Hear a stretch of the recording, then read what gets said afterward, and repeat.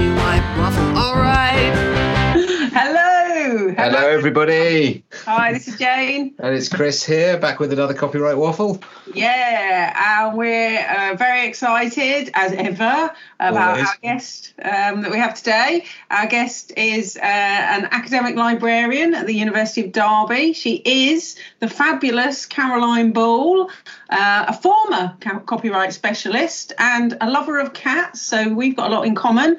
And I'm also really excited because we're interviewing you on International Women's Day, and you're like a really cool woman in tech. So hello, Caroline. Hello. Thank you for having me. Well, thank you for agreeing to do this. You have no idea what you've let yourself in for, do you? Nope, absolutely no idea. We're going to start off by kind of going straight in, I think, with the questions. And what we really like to kind of ask people is what brought them into this, fantastic, glamorous, exotic world of copyright. What is it for you? How did you first get into it? Why did you find copyright so interesting? And tell us a bit about that. I probably shouldn't admit this on a public podcast, but I honestly say that I learned most of what I know about copyright by breaking it, to be honest. Okay. In that my kind of initial route into copyright was things like fan fiction and music piracy, back in the old Napster days. And some of our listeners might not remember back that far. But particularly from the fan fiction side, I was kind of very interested in copyright from that kind of perspective. And I ended up writing my master's dissertation on fan fiction and copyright and how the two kind of interacted. And that kind of the research for that gave me quite a lot of copyright knowledge, both US and UK. And then having that knowledge kind of bled into then my professional life, when I was asked about questions relating to licensing or use of materials, I kind of had all that in the back of my mind anyway from doing my master's dissertation. So it kind of became something that, as with a lot of things in library life, you kind of accrue responsibilities by being someone who knows vaguely about anything. So it kind of became, Caroline knows about copyright, ask her about this. And then it just kind of built from there, really. And then I went for a job at the university a good few years ago that was kind of a combined job in that it was part law librarian and part copyright advisor. So all of that kind of knowledge that had kind of just built up organically, really, just from kind of initially being interested in it from the copyright and fan fiction angle, and then just kind of building on that in a professional capacity, basically ended up with it being a specialism of mine. So it wasn't a conscious career path. Let's put it that way. And it's once you start, people get to know that you know something about it. It all attracts you like a snowball or like a magnet. All the stuff comes towards you. I think copyright and copyright knowledge is one of those kind of, it's like arcane wisdom, I think, that, you have it and you are the person with the knowledge, and most people are really quite intimidated by it and don't really want to venture too far into it, and they find it very complicated. So once people start kind of being aware that you know something about it, before too long, you end up having to know everything about it because you start fielding all of these kind of questions.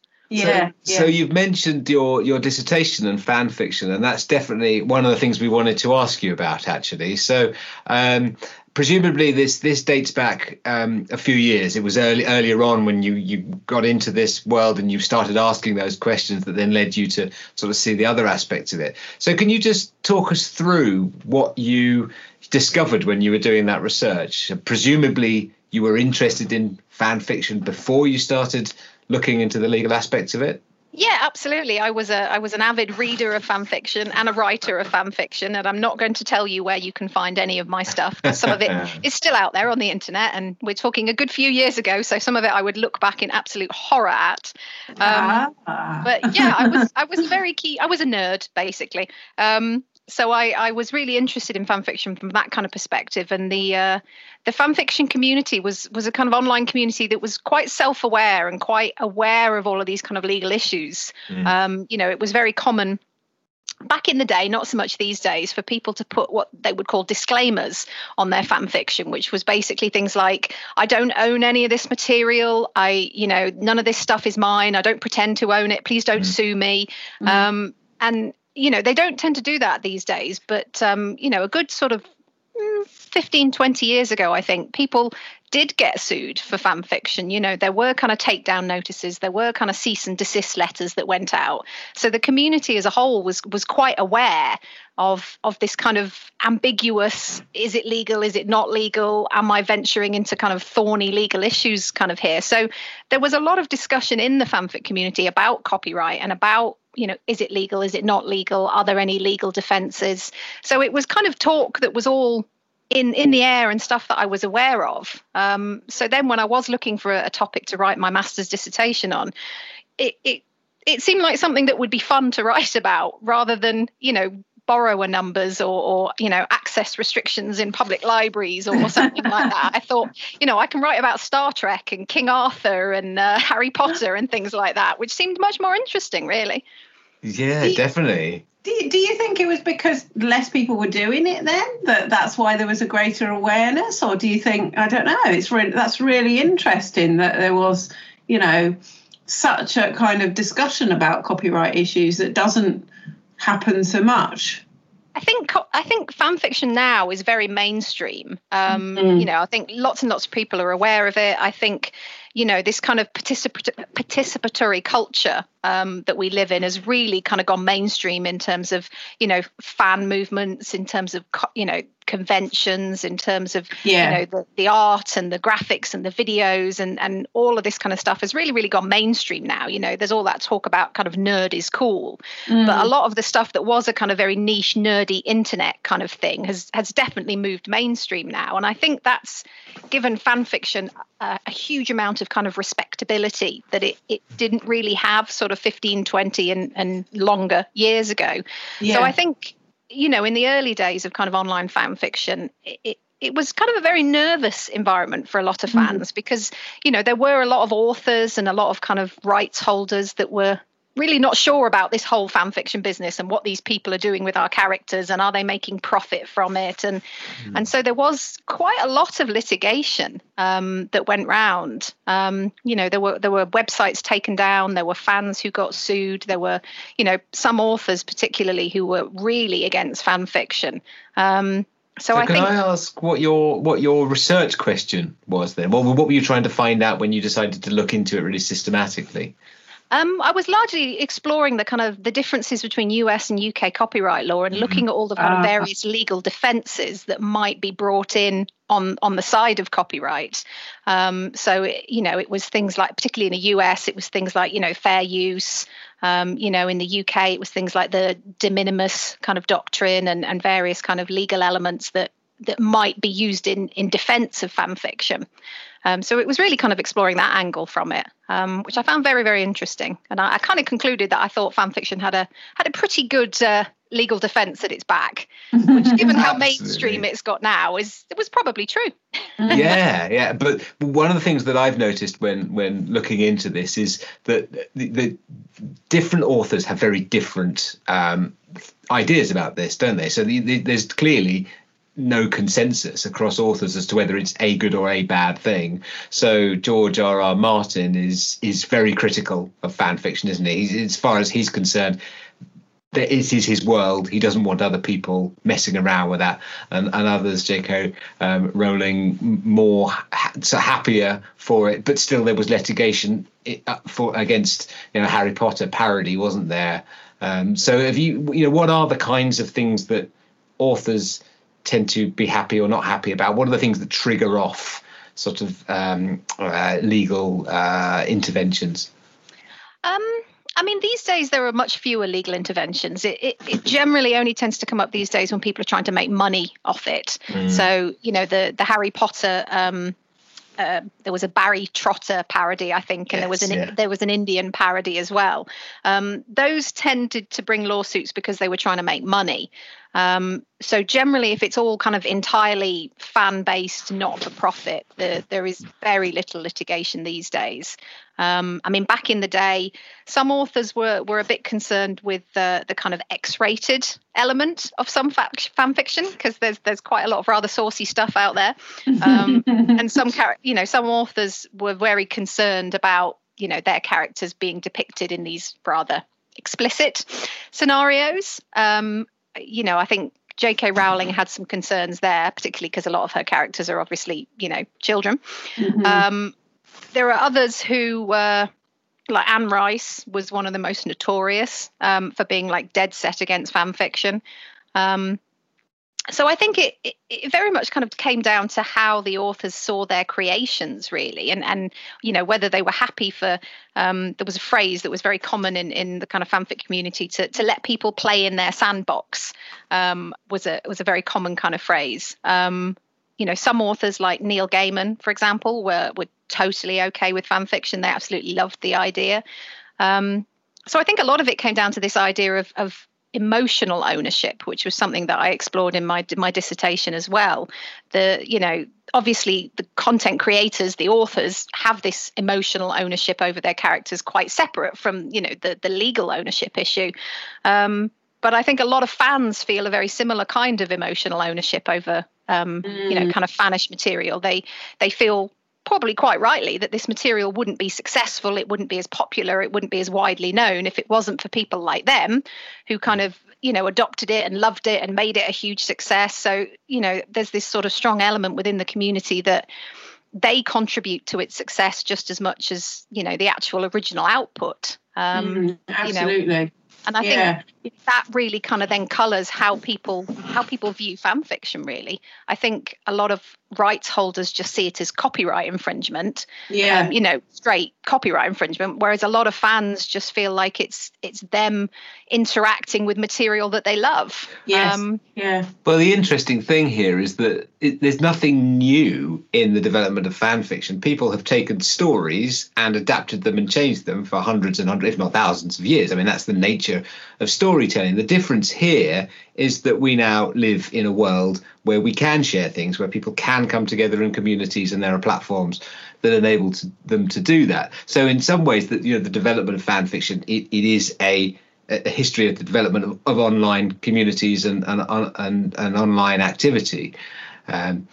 So, an interesting thing to track. I'm just reminded of when I was working at the British Library, we dug some orphan works out of the archives to make the point about orphan works. And there were a few sort of early prototype, well, not prototype, but early pieces of sort of fan fiction that were published from the early 80s. And I think there was one of the Professionals. It was like an illustrated cartoon of the Professionals, and I'm sure you could imagine it was one of the more salacious ones. But interesting to see that's kind of what we're talking about, rather than it being a new phenomenon where people want these days to do some mess around with other people's works. That's not really how creativity works, is it?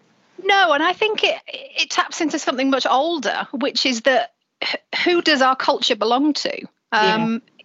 The idea of people taking stories and remixing them and adding to them is literally as old as time. It's as old as people have been telling stories. The entire history of humanity is really people telling stories and adding to them and editing them and adapting them. And I think fanfiction very much ties into that. Yeah, tracing them back to where they actually originate is often so difficult. It can be lost in the mists of time, can't it, really? It's sort of, you get into the kind of work of historians looking at manuscripts of going, I'm thinking of some of the work I did when I was doing my history degree about the origins of King Arthur and the stories that were written in the 19th century, which obviously came from much, much, much earlier sources, and, retelling those stories.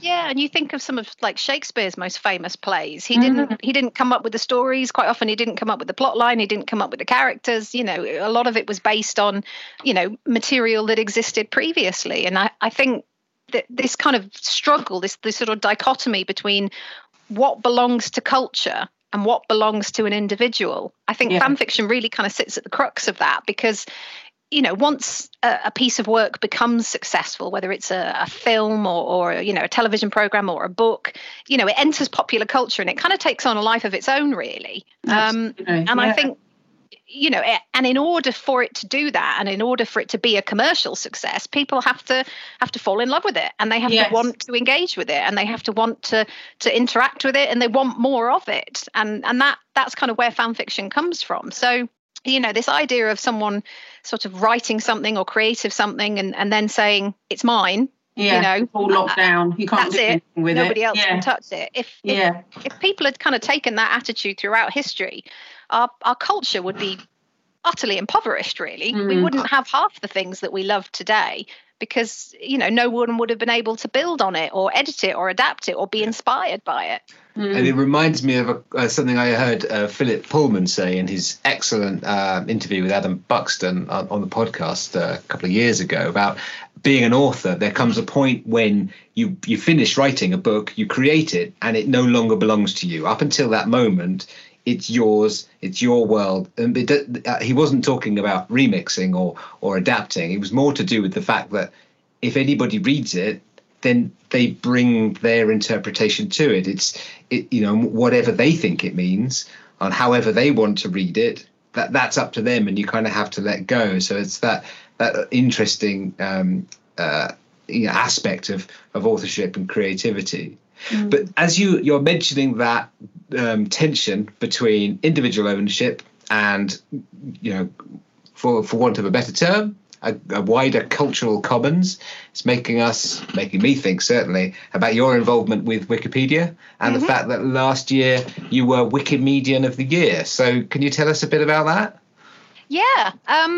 It was a bit of a surprise to me for a start, because I didn't actually know I was nominated for it until they announced that I'd won it. But I'm a huge fan of Wikipedia. I think it's an absolutely amazing resource. And I found that I got very frustrated with the kind of knee-jerk reaction to Wikipedia in higher education, which is, no, you mustn't use it. It's not reliable. Don't go there. And I found that very frustrating, because initially I just thought, well, we have to talk to students about why they shouldn't use it. We have to make sure that they understand how it works. Yeah, of course. Otherwise, we're just basically saying it's taboo. And it's bad. Don't use it. And with students, that's be like, okay, that sounds good to me. You tell someone not to do something, and the first thing they're going to do is go off and explore it. So I thought, if we really don't want students using Wikipedia within academia, then we have to talk to them about what it is and how it works and why we say don't use it. And for me, the more I kind of explored Wikipedia and just started tinkering with it myself and doing a few edits, I started thinking, actually, quite apart from Wikipedia as a resource, which has its strengths and its weaknesses like any other kind of resource, I thought the actual act of writing and editing Wikipedia articles actually exercises all of those skills that, as an academic librarian, I'm called in to teach. So, you edit a Wikipedia article, you write one from scratch, you're having to research, you're having to reference, you're having to, sort of plan out and structure an essay or an article. You're having to think about the audience, you're having to think about your tone, how you write, writing in a readable style. You have to think about things like copyright in terms of the material that you're using. And I just thought, I teach students literally all of these things. Yeah. Why am I not using Wikipedia to teach this? And then it's the double whammy of they're learning about it, they understand how it works, they're kind of seeing behind the curtain, so they get much more understanding of the fact that people who write Wikipedia articles are people just like you and me, and we're not necessarily experts in it. So I just found that actually it's a fantastic teaching and learning tool, because you can teach students so much about all of these kind of academic and literacy skills using Wikipedia as a tool. And you can touch on bigger issues as well. You can look at the gaps in Wikipedia. You can look at the areas where it doesn't have good coverage. You can explore issues of kind of systemic racism, systemic bias, symbolic annihilation. You can kind of touch on all of these issues by what Wikipedia doesn't cover and who doesn't get involved. As well as all those kind of digital literacy skills. So I just found that actually, far from being a resource that they shouldn't touch, I think every student should be editing Wikipedia.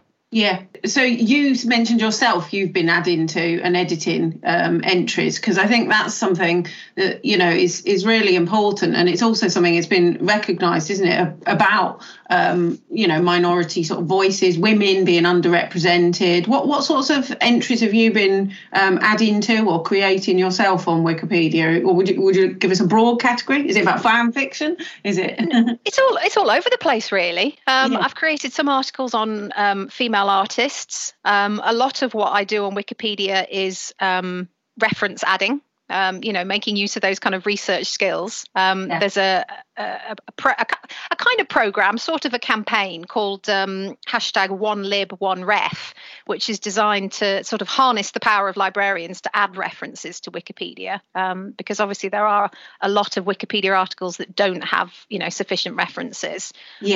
So a lot of what I do these days, you know, just mainly because I'm so busy, is more about adding references and, you know, doing the odd thing here and there rather than sitting down and writing a whole article.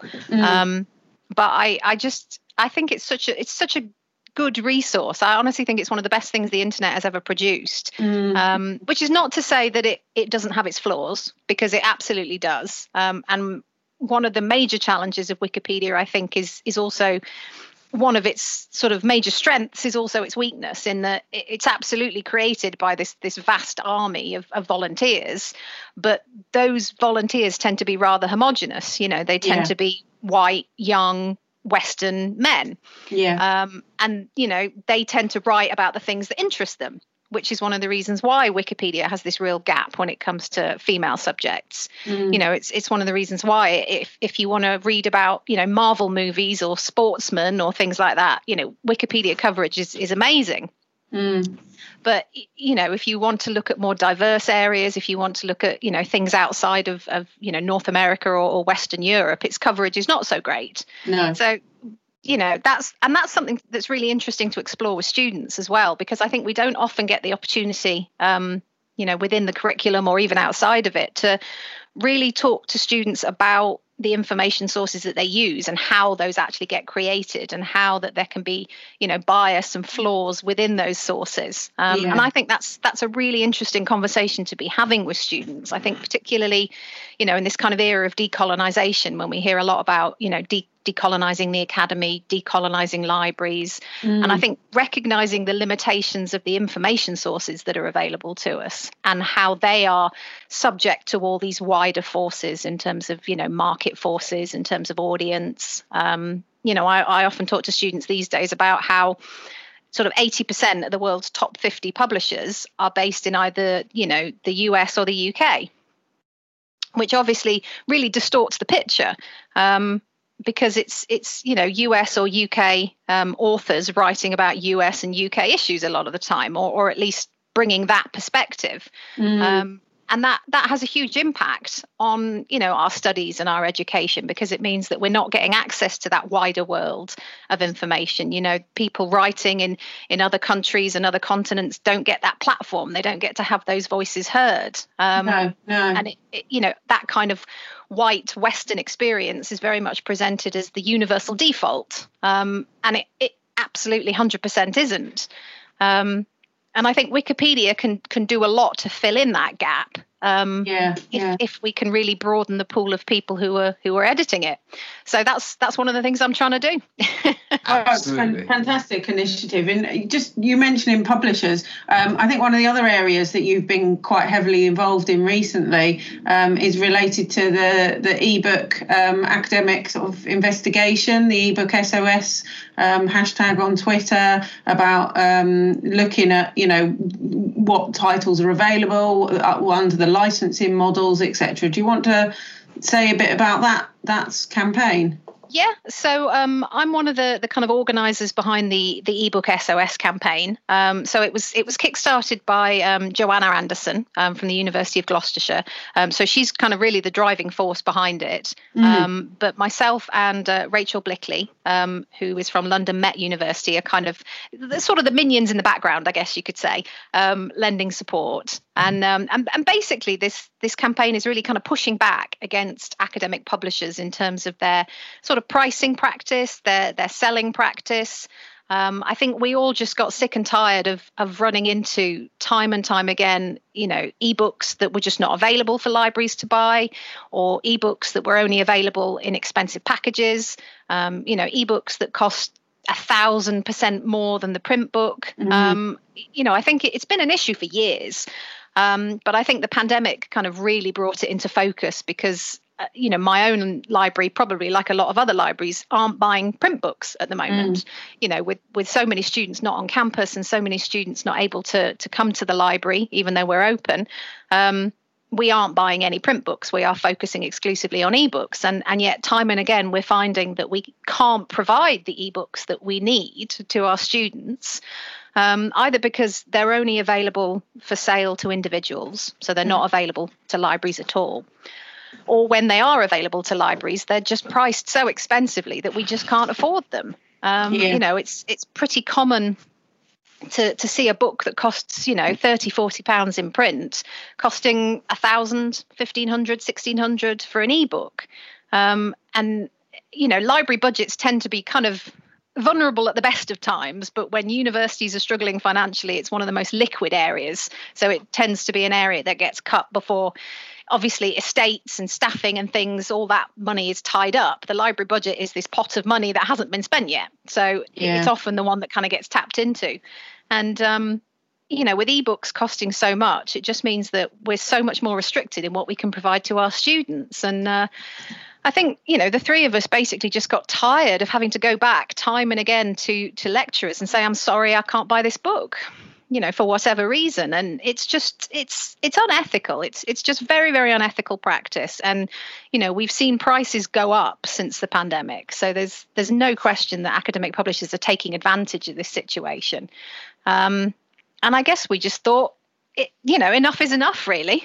And we need to start pushing back on this because it's not an isolated incident. It's not something that just happens to a few institutions. It's across the sector, as evidenced by how the campaign has kind of really, really taken off. And we've had, I think getting on for sort of 4,000 signatures across, academics and lecturers and managers. It's been in the BBC and the Guardian. I think now people are kind of aware of this issue, which I think previously was probably just known to librarians.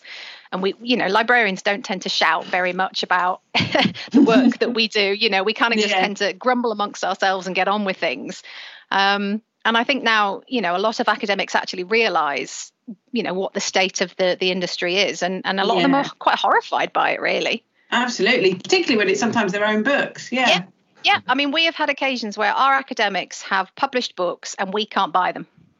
Either we can't afford it or that publisher actually won't sell it to the library. Either they just won't sell it full stop, or it's in we have to buy 1,000 other ebooks in order to get that one ebook, or it's just too expensive. So, I think this is something that Jane and I certainly support the campaign. We both signed the letter. But I think one of the challenges for those in the library community is if we think about this from what is copyright law, it's supposed to create the market conditions where authors and those who invest in authors can create products that then get bought at a certain rate. And you could say as a counter argument, well, that's just market forces.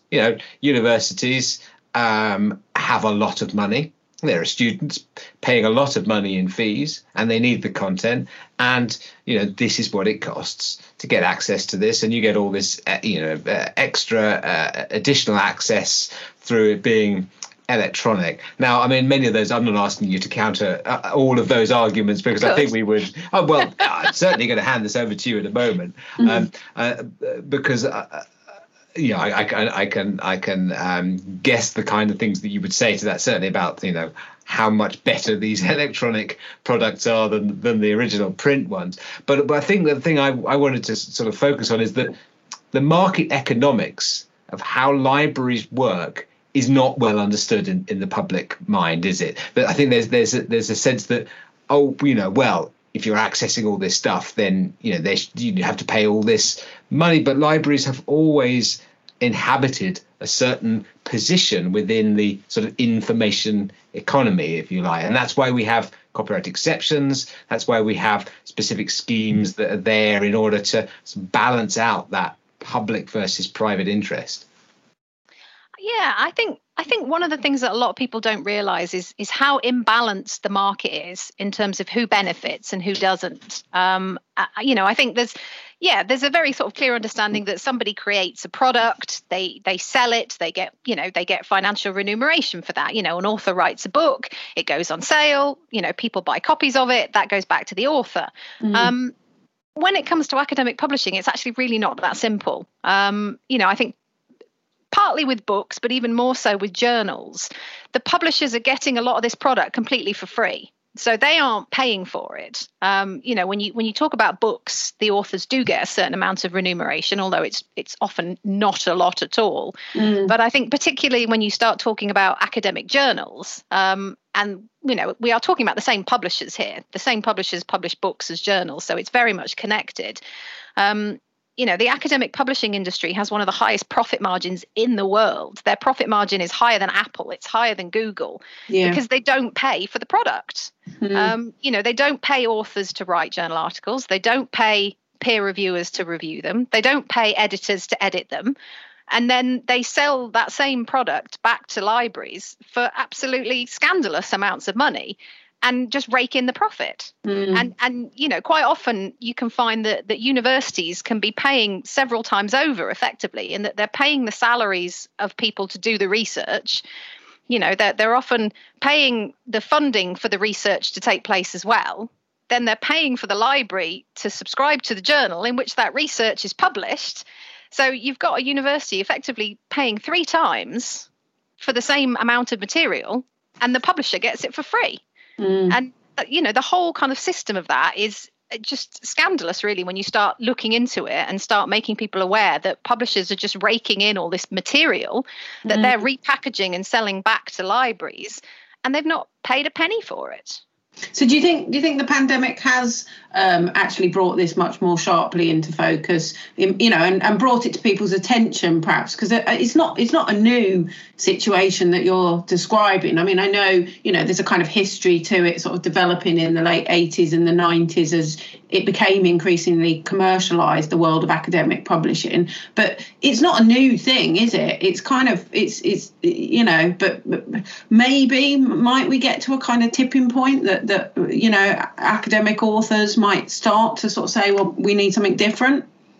I think certainly the issue about academic journals and the academic journal publishing industry is something that's been circulating for years. It's been sort of very well established within academic circles that the whole system is ridiculous, and that's where the movement for open access and Plan S and all of these various kind of schemes has come from. This idea that academic journal publishing is really broken. But I think because ebooks were largely for students, I don't think the focus was there in the same way. And because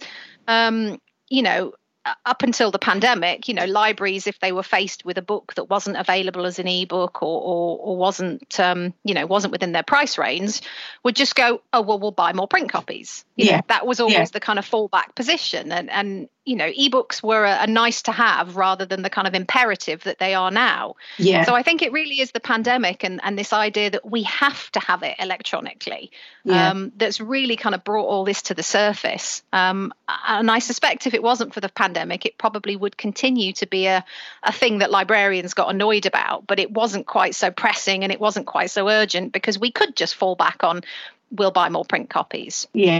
I can think of examples of textbooks in our library where we would love to buy an ebook of it. We would absolutely love to. We've got 40 plus copies of the print book. And that's part of the problem is the publishers kind of see print as still being more profitable for them. They still see that as their primary focus, and so why would they want to make an ebook available to a library when that library is buying 40 copies of the print book because it's such a core text? But that is the thing, I think, that when you kind of do look into it, it's not students who bought the book, is it? It is the libraries that have bought it in multiple copies often. Yeah, so I mean, you're not kind of, in a way, the days of students buying textbooks in large numbers, I mean, they're gone, aren't they, really? Yeah, I mean, when I was a student, back in the mists of time, and I won't say how long, you understood that you had to buy a certain proportion of your books. You got your reading list before you rocked up on campus, and you were aware that you were expected to buy quite a large number of these, maybe not all of them, and maybe the library would have some of them, but it was very much understood, I think, that you were expected to buy books, that was part of going to university. But I think now that, originally sort of tuition fees and then top-up fees and then, fees got to the level that they are now, I think students increasingly feel like the books should all be provided. The books should all be part of this large sum that they're paying. And so increasingly, I think students feel like they shouldn't have to buy any books, that should all be, covered under that fee. And I think that's quite reasonable to a certain extent for them to, take that kind of approach, that at least the core texts should be available within the library. Obviously, we won't have copies for everyone.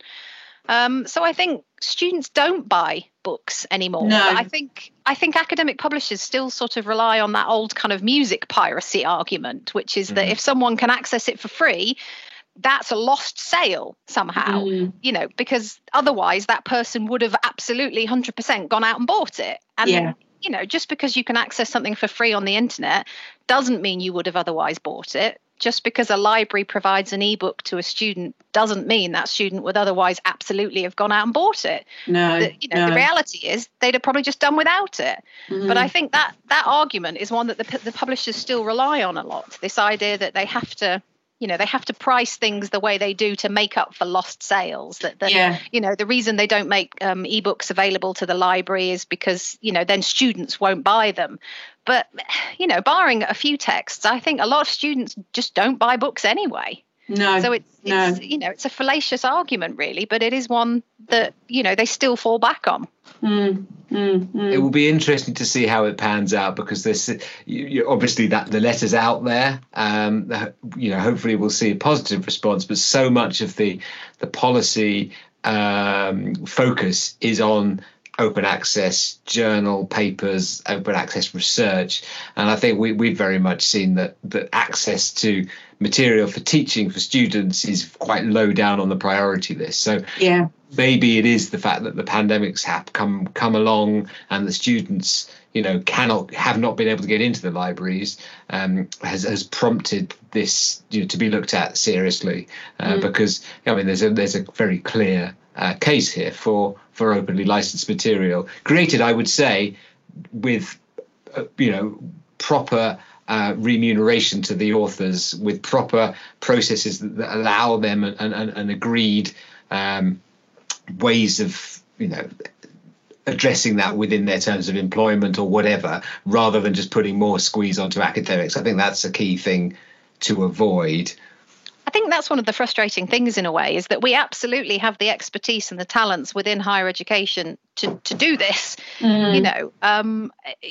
These academic publishers very much need academics more than actually we need them. There is absolutely the expertise within higher education to start doing open access, to start working more collaboratively, to start, creating our own open access systems. And many institutions do.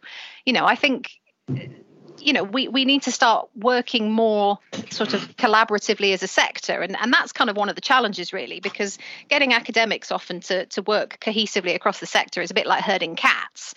All that expertise and knowledge, and know-how and funding is probably out there. We just have to stop directing it towards, these academic publishers who are only interested in profit. They're not interested in the well-being of students. They're not interested in the well-being of academics. They're not interested in the furthering of scholarly knowledge. It's profit, let's face it. And they need academics far more than academics need them. I mean, I haven't published a huge amount, but I found it quite interesting that the publication that I've written that's had the most citations is my unpublished master's dissertation, just because it was out there on the internet. People will discover things if they're out there. And there's been all kinds of studies that have demonstrated that papers that are published open access get more citations than papers that are published in, paywalled journals. So I think we just need sort of academia to realize that we don't need academic publishers as much as they need us, and that a lot of that power is in our own hands, and that we need to start pushing back. which is what we're trying to do with ebooks. And there's a campaign that's just started circulating, I think, over this last week, No to Elsevier, which is about academics, saying we don't need Elsevier, we shouldn't be, paying for these huge deals. The institutions should start signalling their willingness to do without Elsevier. And I think those kind of messages need to happen more, and academia needs to kind of, work collectively and work across the sector and recognize that we don't need these publishers, that the added benefits that they claim they bring aren't really anything special. They talk about ebooks and they talk about added functionality and the kind of functionality they're talking about isn't anything that you can't do with any decent PDF annotation tool, highlighting and adding notes and things like that. It's nothing groundbreaking. And a lot of the time, the DRM that's embedded in these ebooks actually stops users from bringing their own functionality to it. It stops a lot of accessibility tools from working. I think Pearson, disgracefully, have blocked students from being able to print, being able to copy, being able to, do anything, which they actually have a right to do under copyright legislation. But Pearson's DRM is blocking that. So, what do they bring to these ebooks that's worth the amount of money that we're paying? Not a lot, as far as I can see. I'm sensing we need another jingle here. I think we can. It'll take us nicely into bring us down a couple of notches from incensed discussion about. Get me off my soapbox. No. We're calling out. We're sort of doing a Bonnie Tyler here, calling out for a hero, I think, or something, or.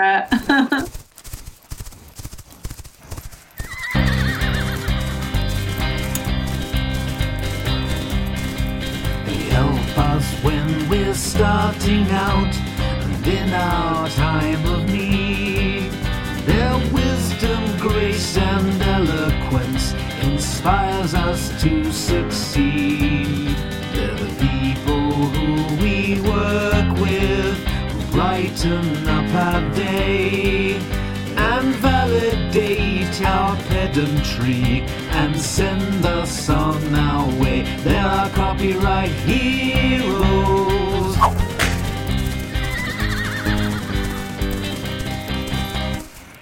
You enjoyed that, didn't you? Oh, I love it. I was dancing in my chair.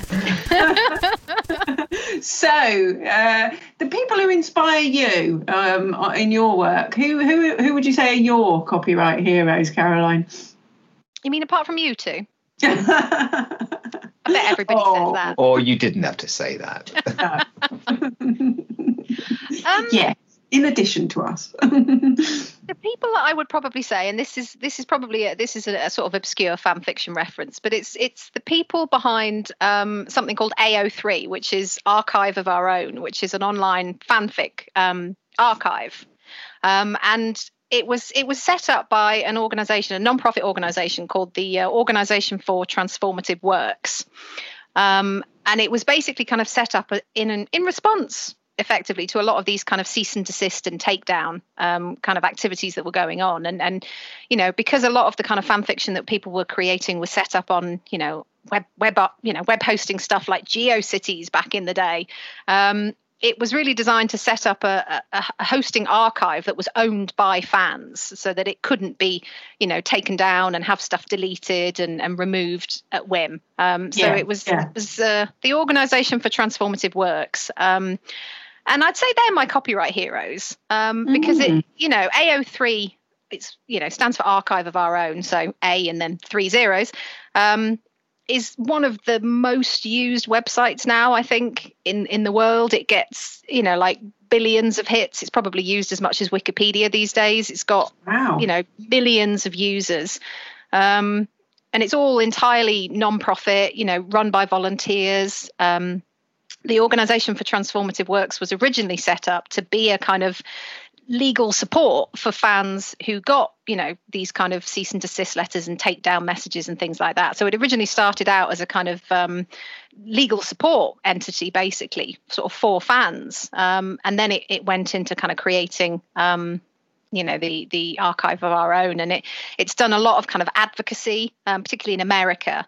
In terms of kind of fair use and transformative works and arguing for the legality of it.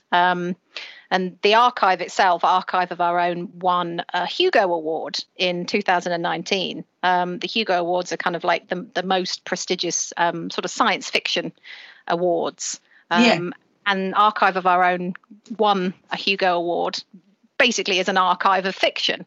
So I think that would be my obscure copyright hero, I think. The Organisation for Transformative Works. Fantastic. I hadn't heard of them. So no, neither had I at all. I was wondering if they were similar to like the Electronic Frontier Foundation or something like that. Similar? Yeah, we'll look them up. We'll pop some links into the description with the podcast, won't we? Yeah. So one thing we suspect that you may have up your sleeve, given that your involvement in copyright, is some interesting nerdy facts or geeky anecdotes. Caroline did use the phrase "nerd" about herself as well. I think so. Yeah. So is there something that, say, you're at a party and the topic strays onto copyright, as it does, as it sometimes does? How do you keep their interest? How would you dazzle them? My kind of favourite go-to sort of nerdy story about copyright is the one about It's a Wonderful Life. I don't know if you guys know this, about basically how the only reason It's a Wonderful Life has become the kind of pop cultural icon that it has, the kind of classic movie that it has. It's regularly voted the sort of the greatest movie of all time. Sorry. We might have to start that bit again. Sorry, we had a FaceTime call coming through from my mum. Oh no! She's back. It's your mum's marimba. There we go. Oh my goodness! Sorry. Tell her to put her marimba away, and we'll get Caroline to start again. So, your favourite nerdy fact about copyright? I can't promise you won't do it again. So my favourite kind of nerdy fact about copyright is probably the story about It's a Wonderful Life, which is one of those movies I think that everybody watches at Christmas. Loads of people kind of love and say it's one of their favourite movies of all time. I personally watch it every Christmas Eve. I absolutely love It's a Wonderful Life. And I think one of the things that not a lot of people know is that it was an absolute flop when it was first released. Totally flopped at the box office. I don't think it even made its operating costs back. It totally sank, basically. And the primary reason why it went from that to such a kind of classic film is copyright, basically. Because sort of back in the day in America, before they kind of reformed copyright, I think things were only in copyright for 28 years. And then they had the option to be able to renew it for another 28 years. So It's a Wonderful Life was released in 1946.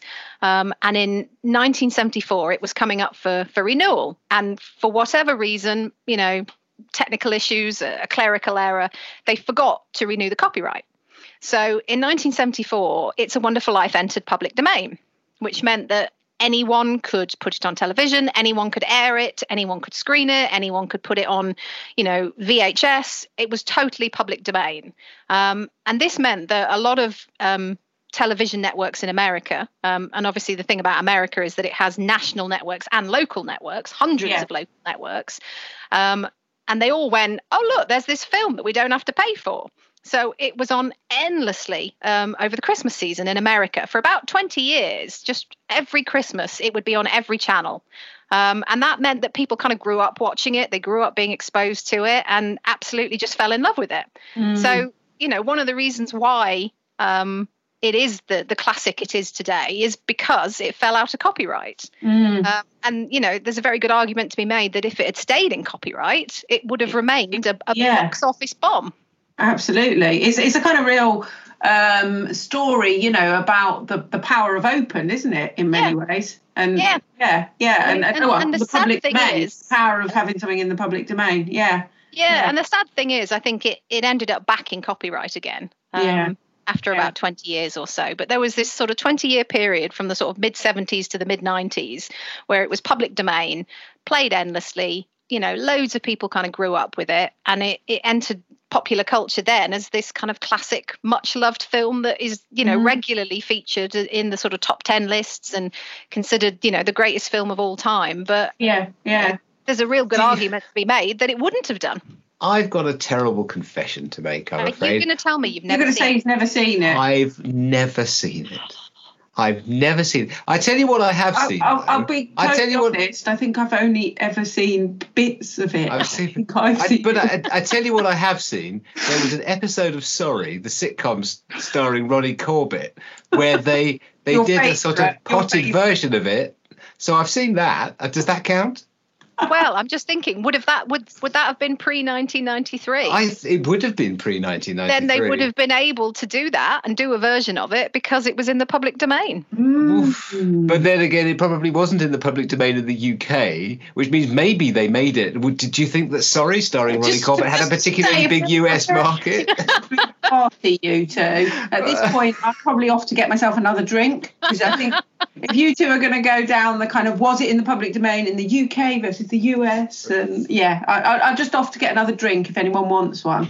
So. Well, I'm just remembering Ronnie Corbett now. Apologies for having taken us down that cul-de-sac. See, I'm on the flip side. I've never seen anything with Ronnie Corbett in. Oh. Well, okay. we've got a. Yes, I've got an idea. We're going to do some two Ronnies. Caroline, we can put that right. We can send you some clips from Sorry. You'll enjoy it. Only as long as you guys watch It's a Wonderful Life. Yes, okay. We promise. Although we probably need to wait till Christmas, don't we? Probably, yeah. Yeah, okay. Yeah. I know that much. That it's Christmas. Okay. It's time for another jingle, Chris. It's time for a jingle. Okay. Copyright news, copyright news, copyright news, copyright news, copyright news, copyright news, copyright news, copyright news, copyright news, copyright news, copyright. Copyright news. So, Caroline, can you share something interesting and topical related to copyright with us? What's kind of going on in the copyright world that you might have been aware of?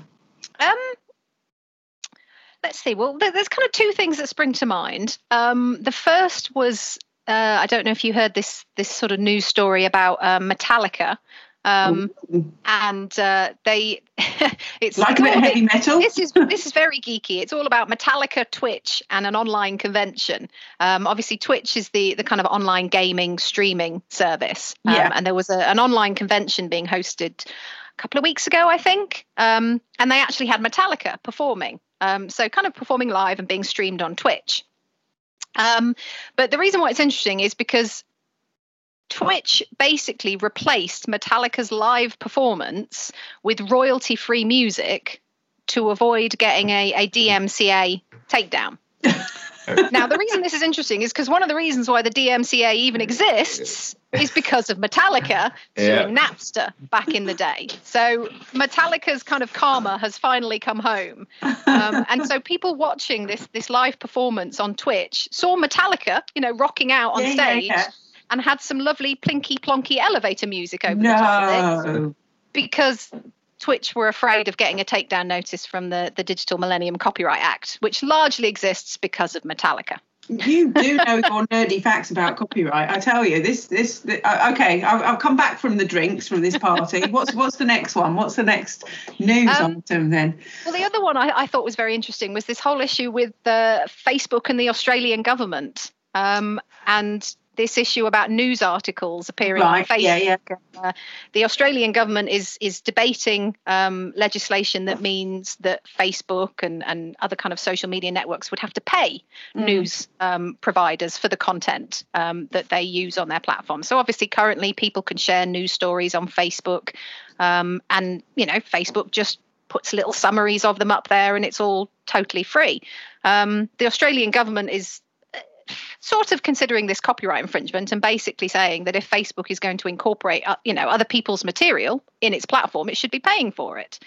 And so recently, Facebook sort of flexed its muscles a little bit, I think, with the Australian government by basically pulling any news sources from either from anyone in Australia, I believe, or anything where the material came from Australia. Right, so Australians basically woke up and find that huge swathes of Facebook pages and groups had just disappeared of content because Facebook had said, well, if you want us to pay for it, we're not going to, so we'll just remove it and see what happens. So I thought that was very interesting, and it would be very interesting to see where that legislation goes, whether Facebook's kind of flexing of its muscles has intimidated the Australian government, or whether they think, because this issue about it is linking to stuff copyright infringement, is incorporating links within other sites copyright infringement, is one that's circulated for years, really. It has, hasn't it? Yeah. There's never really been any consistency, never really been any kind of legislation one way or the other on it. It's really interesting, I think, to see what's happening in that, because this is being, Australia is where it's happening right now, but this is the thing that's playing out all over the world, where you've effectively got the tech companies, the social media companies, squaring up to governments, because copyright and those laws are there to create a balance, ideally, between the creation and the dissemination of information.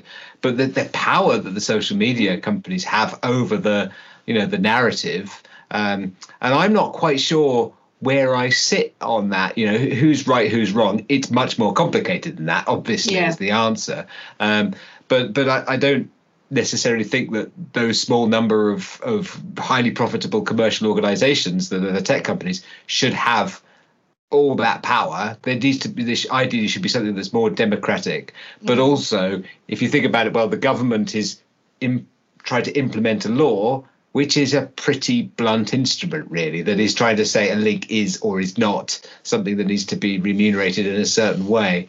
So it's an really interesting one, isn't it? And the ramifications of it could be much broader reaching, because if a link is copyrighted material, that almost puts pay to the internet as we know it. If you can't link to something or even include a sort of short summary of it as part of the link, that would bring huge swathes of the internet to a screeching halt, really. So that was the argument, I think, that some people were making over the European directive on the digital single market, and what they were terming this link kind of tax, and so I'm in the same position.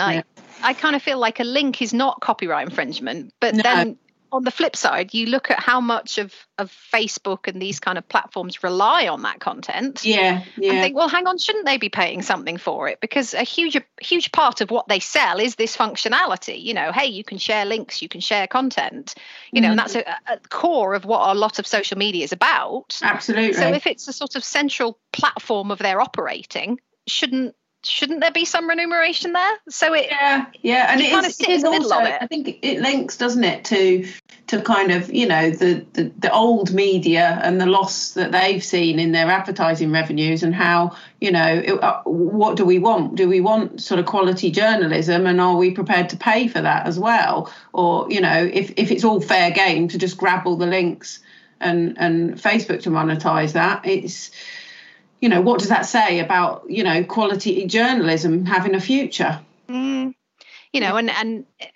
depending on the legislation, would there be ways for companies to opt out of it? Would there be some platforms that said, no, we're happy for our content to still be shared in that way? Would you end up with a kind of two-tier system there? And then you might have concerns about perhaps some of the more reputable sources saying, no, we don't want our content shared. And some of the ones that actually you think, well, let's not share this rubbish, are the ones saying, hey, we're quite happy for it to be out there. And all of that kind of issue about the discoverability of what's accurate and reliable starts coming into play as well.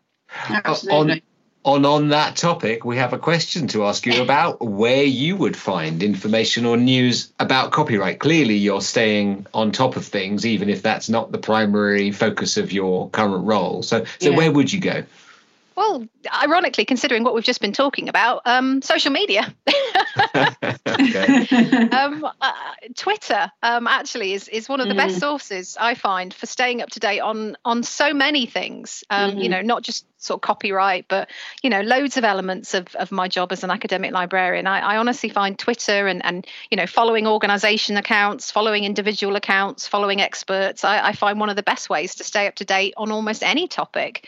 I think there's not a day that goes by when I don't stumble across an article or a resource or a conference or a paper or something that I wouldn't have come across any other way, really. So I think Twitter's amazing, apart from all the idiots on there. But if you curate your own space, I know it's a filter bubble, but there's a huge amount of really interesting, reliable, reputable expert people out there. So I love. You'd like to call out? Is there any people that you or organisations you think people should follow? Well, there's these couple of people called Jane Secker and Chris Morrison, and they're pretty good on Twitter. And there's LACA. There's LACA, the organisation. Yeah. Obviously, there's the UK Copyright Literacy Twitter account, which is pretty good. That's we'll have to put that one on our list, won't we? Yeah. Honestly, those are some of the ones that kind of spring to mind in terms of where I get a lot of my kind of copyright knowledge from. But I think quite apart from kind of experts and organisations, I think people who are in roles, like I used to be, although I'm not a copyright advisor anymore, but you don't turn off the knowledge, and you can't escape the fact that behind, can you, Caroline? And you can't escape the fact that people know about it. So yes, exactly. Yeah, you never really stop being a copyright advisor. No. But I find that the accounts of people just like me, who like stuff, who comment on it, who retweet it, is also an excellent way of finding out material. Fantastic. Okay, now on to the really serious, important stuff. So I've been doing a bit of research on you. I understand you like cupcakes. Do. Is that true? Yes. Do.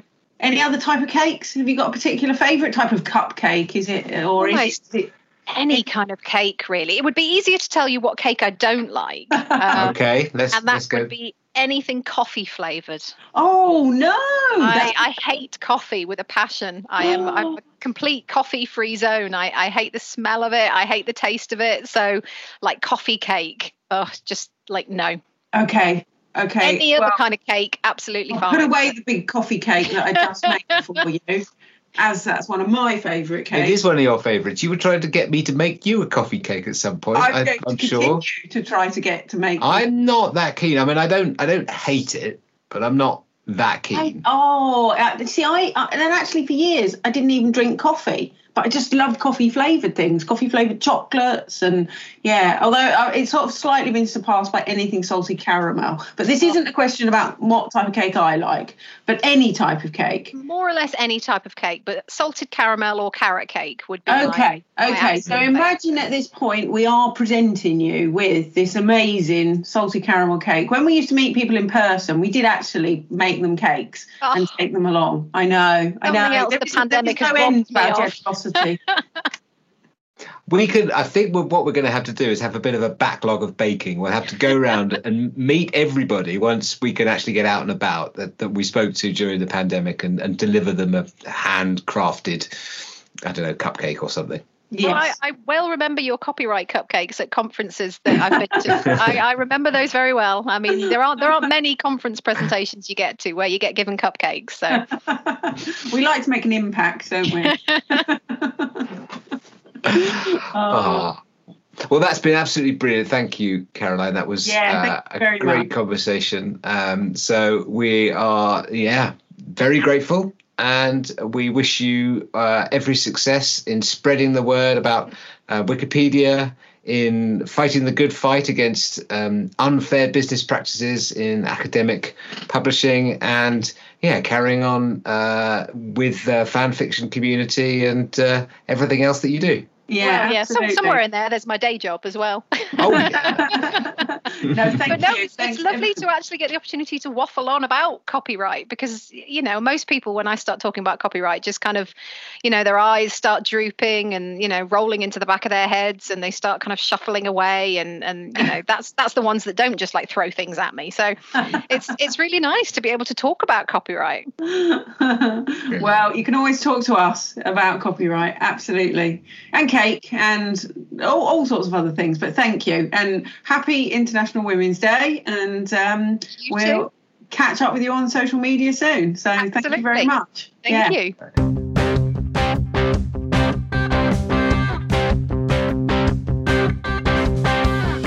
It's not legal advice, but it will have to suffice because it's copyright waffle, copyright waffle, copyright waffle.